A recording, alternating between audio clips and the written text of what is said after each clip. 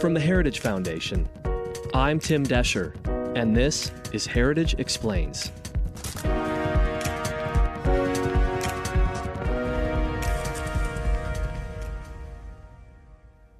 Have you heard of what's happening to Uyghur Muslims in China? We've talked about it on this podcast before, but never like this.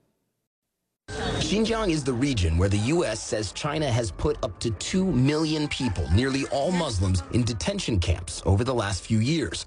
Activists say Beijing has done that to try to eliminate Islam within its borders. China says these camps aren't prisons, but voluntary vocational training centers that are being used to not eliminate Islam generally, only Islamic extremism. Cameras watch their every move, in some places positioned every 50 meters. While Han Chinese regularly breeze through the myriad police roadblocks, anyone we saw who appeared to be a minority got stopped. Racial profiling appears rampant. For Uyghur Muslims living in the Xinjiang province in western China, fear is an understatement. And that clip from CNN is one of many news documentaries that exist covering the issue. But still, this story is largely unknown here in America.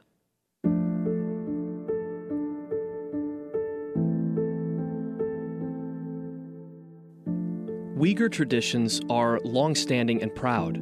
For centuries, they've lived a mostly peaceful existence in China, practicing their Muslim faith, engaging in commerce, and raising their families.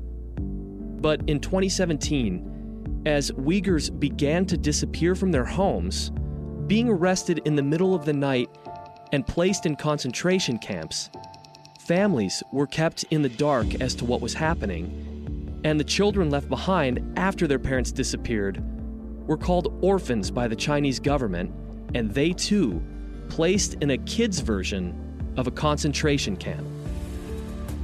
All of this with one goal: destroy any identity, faith, family, tradition that doesn't fall in line with what the Chinese government dictates, and raise up a generation of Uyghurs who replace their faith in God with faith in the Chinese Communist Party.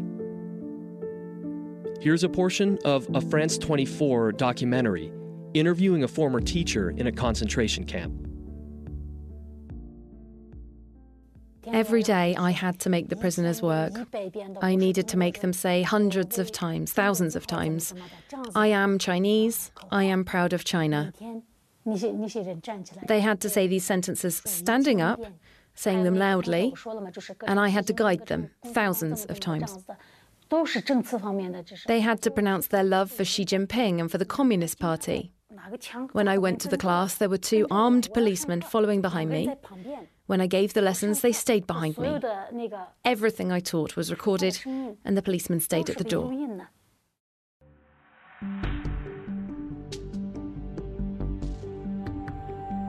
Now, China says nothing bad is happening in these camps.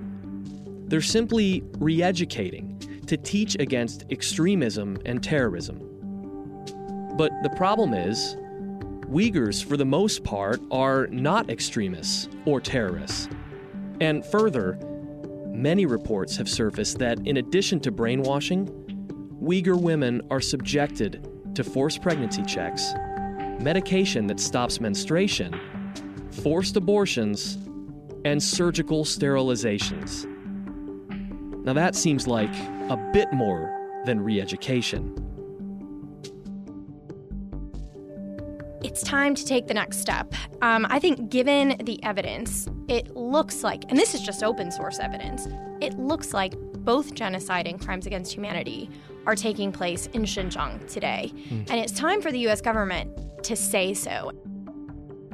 That's Olivia Enos. She's a senior policy analyst here at the Heritage Foundation, focusing on human rights.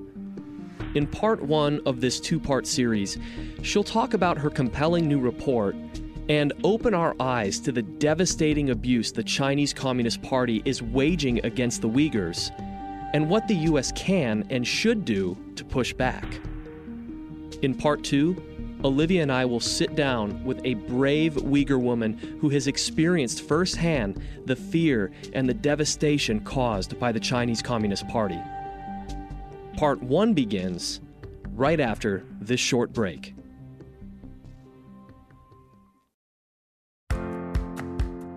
It's easy to get overwhelmed by the 24/7 news cycle. If you're looking for a way to keep up with the news that matters, the Daily Signal podcast brings you the top news of the day. Hosts Rachel Del Giudice, Kate Trinko, Rob Bluey, and myself, Virginia Allen, bring you headlines and interviews with lawmakers, authors, and conservative activists. If you're a conservative who wants to be on top of the news, check out the Daily Signal podcast, available every weekday morning.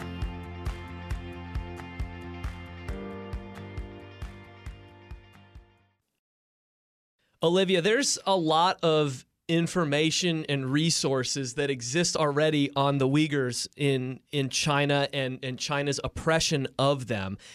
But it really is still flying below the radar. Yeah, I think it's alarming that what we would consider to probably be some of the worst human rights violations in the 21st century are happening right before our eyes, and it's just not receiving the attention that it deserves. Right now, there are between 1.8 and 3 million Uyghur Muslims held in political re-education facilities, predominantly in Xinjiang, China. Oh. And when they go to these facilities, they're subject to indoctrination, self-criticism, required Mandarin lessons. Some are allegedly subject to torture. Some have even died while being held in detention. And we're now starting to see unbelievable evidence of the Chinese Communist Party's intent to destroy in whole or in part the Uyghurs, predominantly through really draconian birth control and family planning measures. Before we get into that, this is something that I've noticed as I've prepared for this.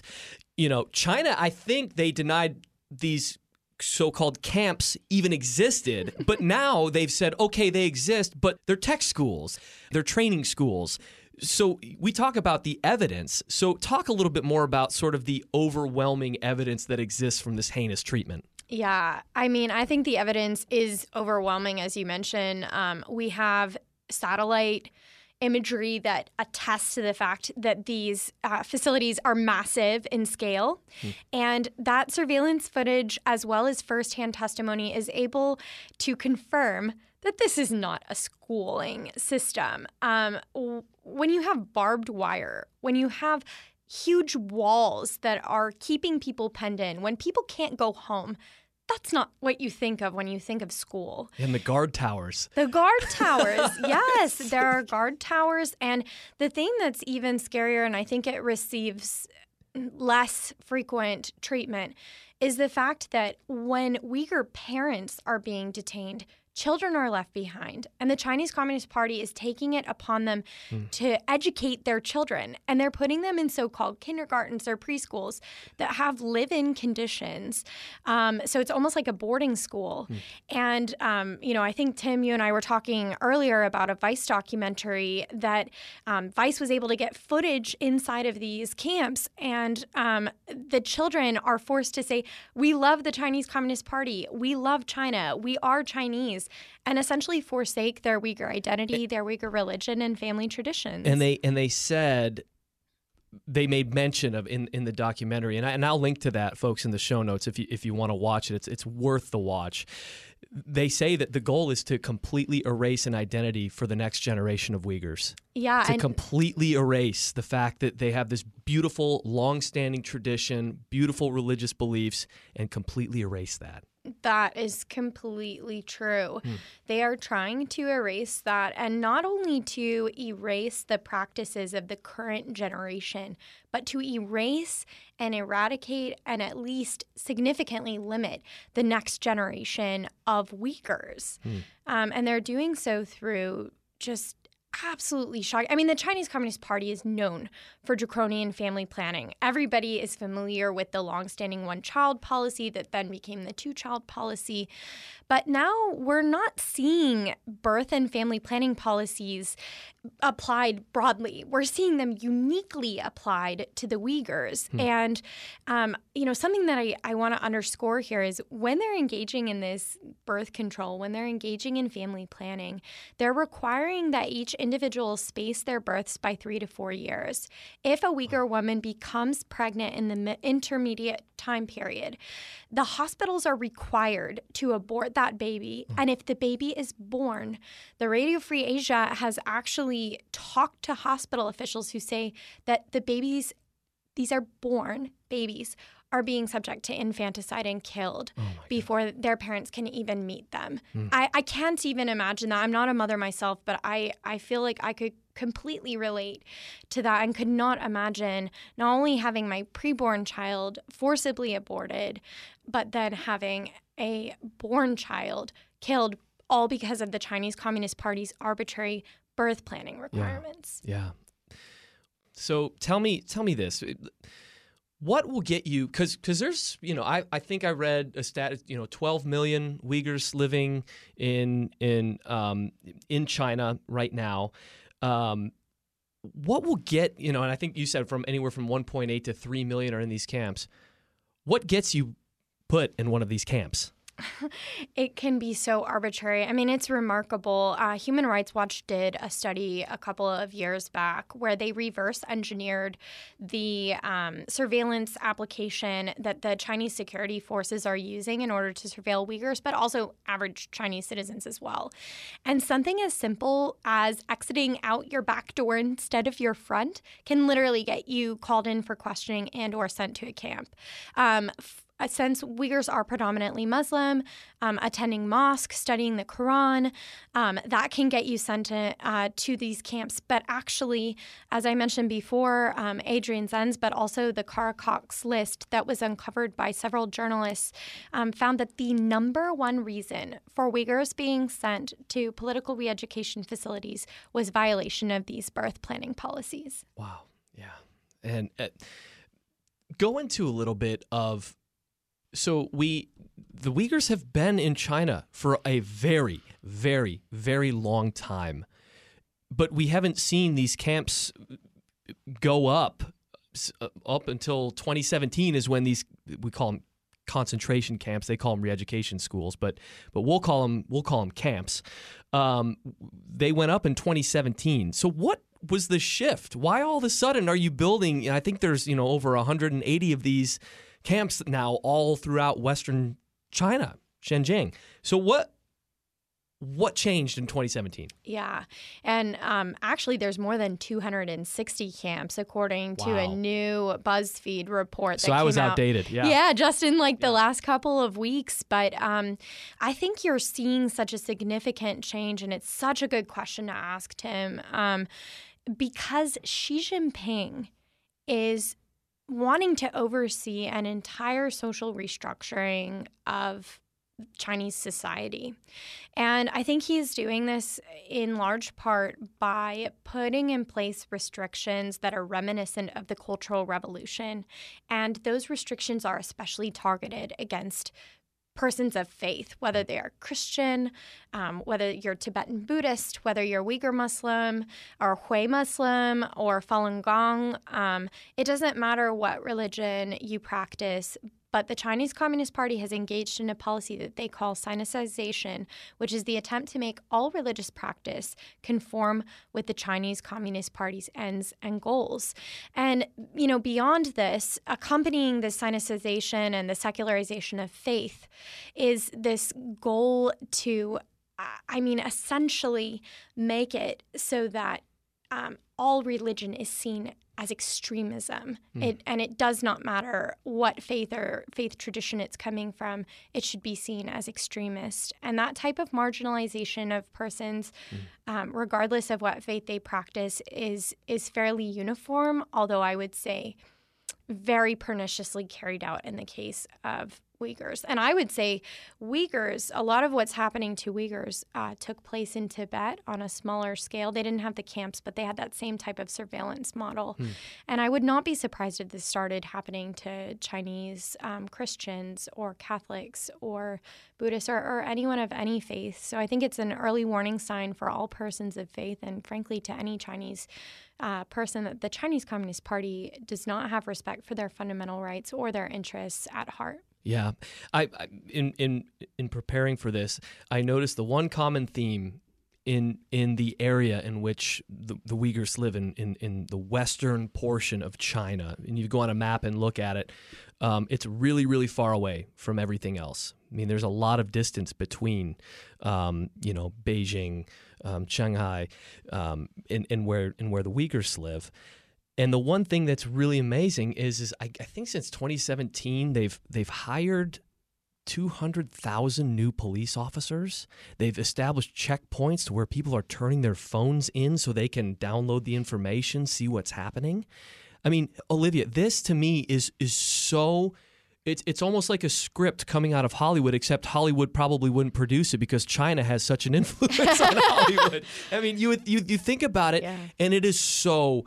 I can't even comprehend it, Olivia. Yeah, and I mean, I think, Adrian Zenz has done some fantastic reports at the Jamestown Foundation. One of them looked at this really, it is just every down to the minute detail of surveillance apparatus that has been set up, and they call them like convenience police stations or convenience security points, almost to conjure the idea of like, oh, it's as common as a Walgreens or a CVS or, like your convenience corner store, and so it's really meant to invade every corner of the Chinese person's lives. Yeah. And part of this is a part of the social credit system that applies fairly uniformly to anyone in China to see, are you a quote unquote good and upstanding citizen as the Chinese Communist Party would define it.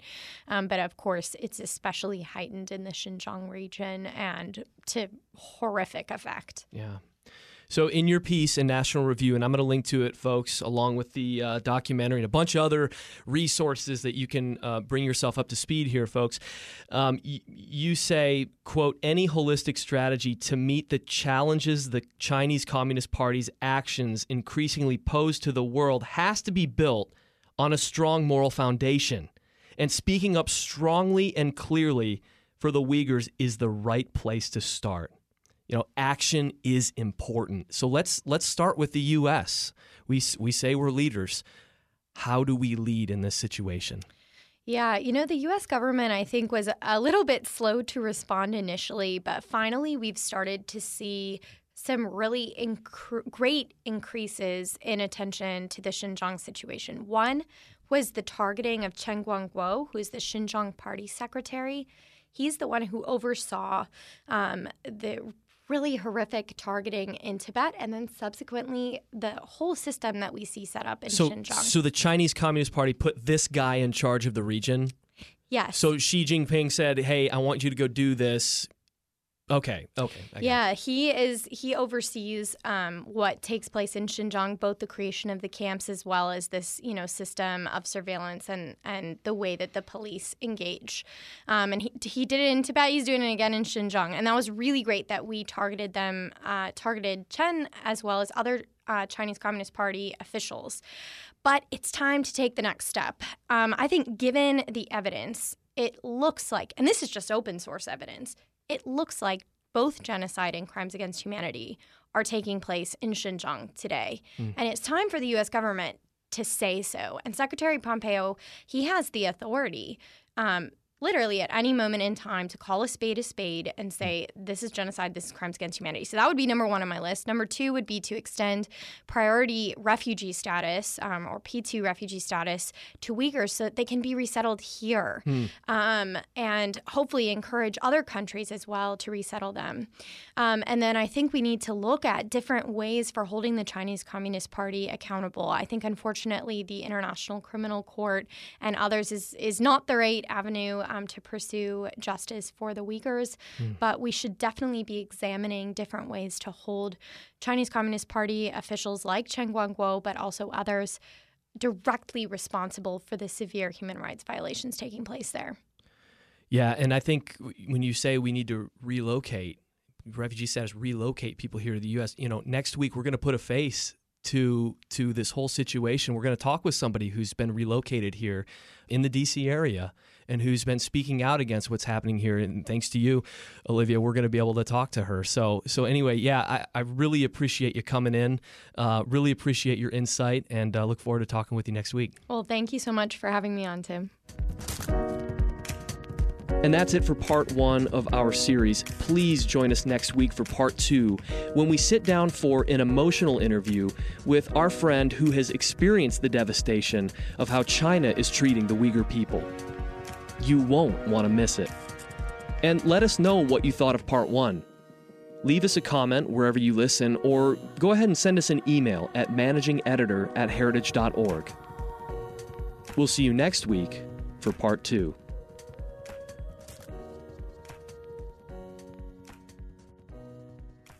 Heritage Explains is brought to you by more than 500,000 members of the Heritage Foundation. It is produced by Michelle Cordero and Tim Desher, with editing by John Popp.